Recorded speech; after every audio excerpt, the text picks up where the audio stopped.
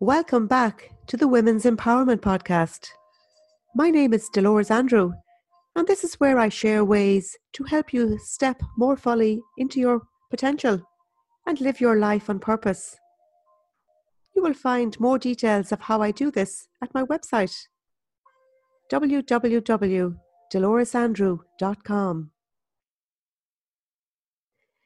Hi there. Welcome back to this episode of the podcast where I'm talking about healing the wounded parts of ourselves and doing so by sharing an example of a story. The main protagonist in my yet unpublished novel is an example of how we can become empowered by healing the wounded and disassociated parts of ourselves. It's also a good insight into how we can be leading our life feeling like we have it all under control until we actually, in fact, realize that we are the one that is being controlled and that we have no control at all. Something happens that might rock our life for us, and the very foundation on which our beliefs are based upon get cracked open. It's in those kind of situations where we find out if our foundations are solid enough to support us and to support the stories that we tell ourselves about our life and all of the circumstances of it.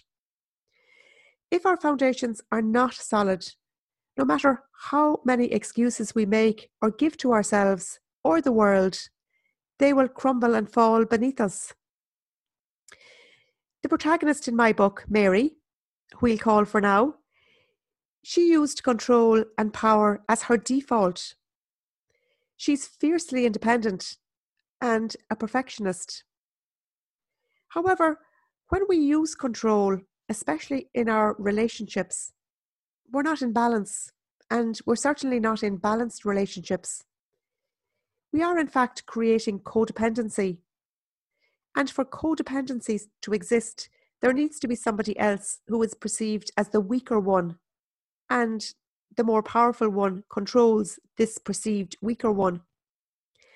Power dynamics play out in relationships all of the time. And this is relationships, whether they be with our spouse, our siblings, our parents, our boss, whoever. And this is why our relationships are our greatest teachers. My protagonist, Mary, in her perfectionism, was actually giving her power away to her father in order to gain his attention and his affection. He demanded from her that his standards be met. He said jump, and in order to please him, she jumped even higher each time. In one way, we can actually feel sorry for Mary because her wound is that she didn't feel good enough the way she was, and so thought that she had to change herself in order to get her father's love. And in relation to her being a perfectionist, her sister didn't see her like that. Her sister saw her in a very different light. In fact, she saw her as someone that was aggressive and someone who would do anything to get her own way, regardless of whom she hurt. And this is how sometimes other people perceive the truth of the situation we're in. And we're in our own little bubble, thinking things are one way until something like our foundations collapse. And in being fiercely independent, Mary, in turn, demanded everything in turn to be done her way throughout her life. She had, in fact, broken away from her femininity and instead adopted her father's more masculine approach to her life. In doing so, though, she also, as well as breaking away from her femininity, she broke away from her own personal power. It comes back to power time and time again. Being a perfectionist can often mean we are giving our power to somebody else's standards and allowing them raise the bar to a particular level. Now, of course, we don't always realize we're doing this. And there's never any shame or blame when we realize this. We act out at times from our perception of the way we view life. And at times, especially when we're young, we don't have the emotional fitness to realize what we're actually doing. And we do what we do in order to fit in or to feel like we belong. And there can be no blame on anyone for this. The hardest thing of all for Mary in my book, when she realizes what she has done, is to actually admit to herself that she had allowed herself being controlled. She had such a different perception of her story.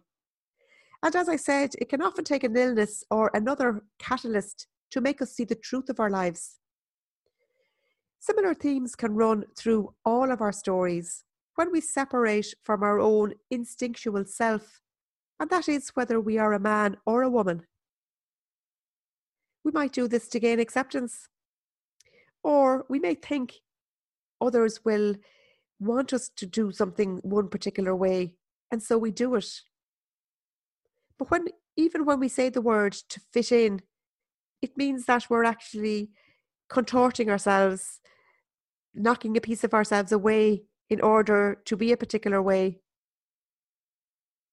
Belonging is such a different energy. Of course, we don't always have to wait until something happens in order for us to change. We can start looking at the ways we disassociate from our personal power in order to open up a pathway of permission to be more ourselves in an authentic way and living our life in alignment with our values and our beliefs. Transformation starts with a willingness to look at our stories and look at our stories around our personal power.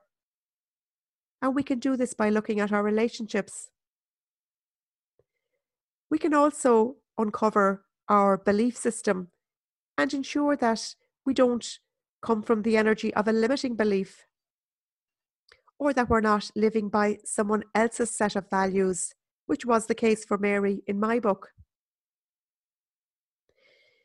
The good news is we can always change, and we can always take back the parts of ourselves we have disassociated from. I hope that you have enjoyed this episode, and if you have, please feel free to share with someone that you think may enjoy it.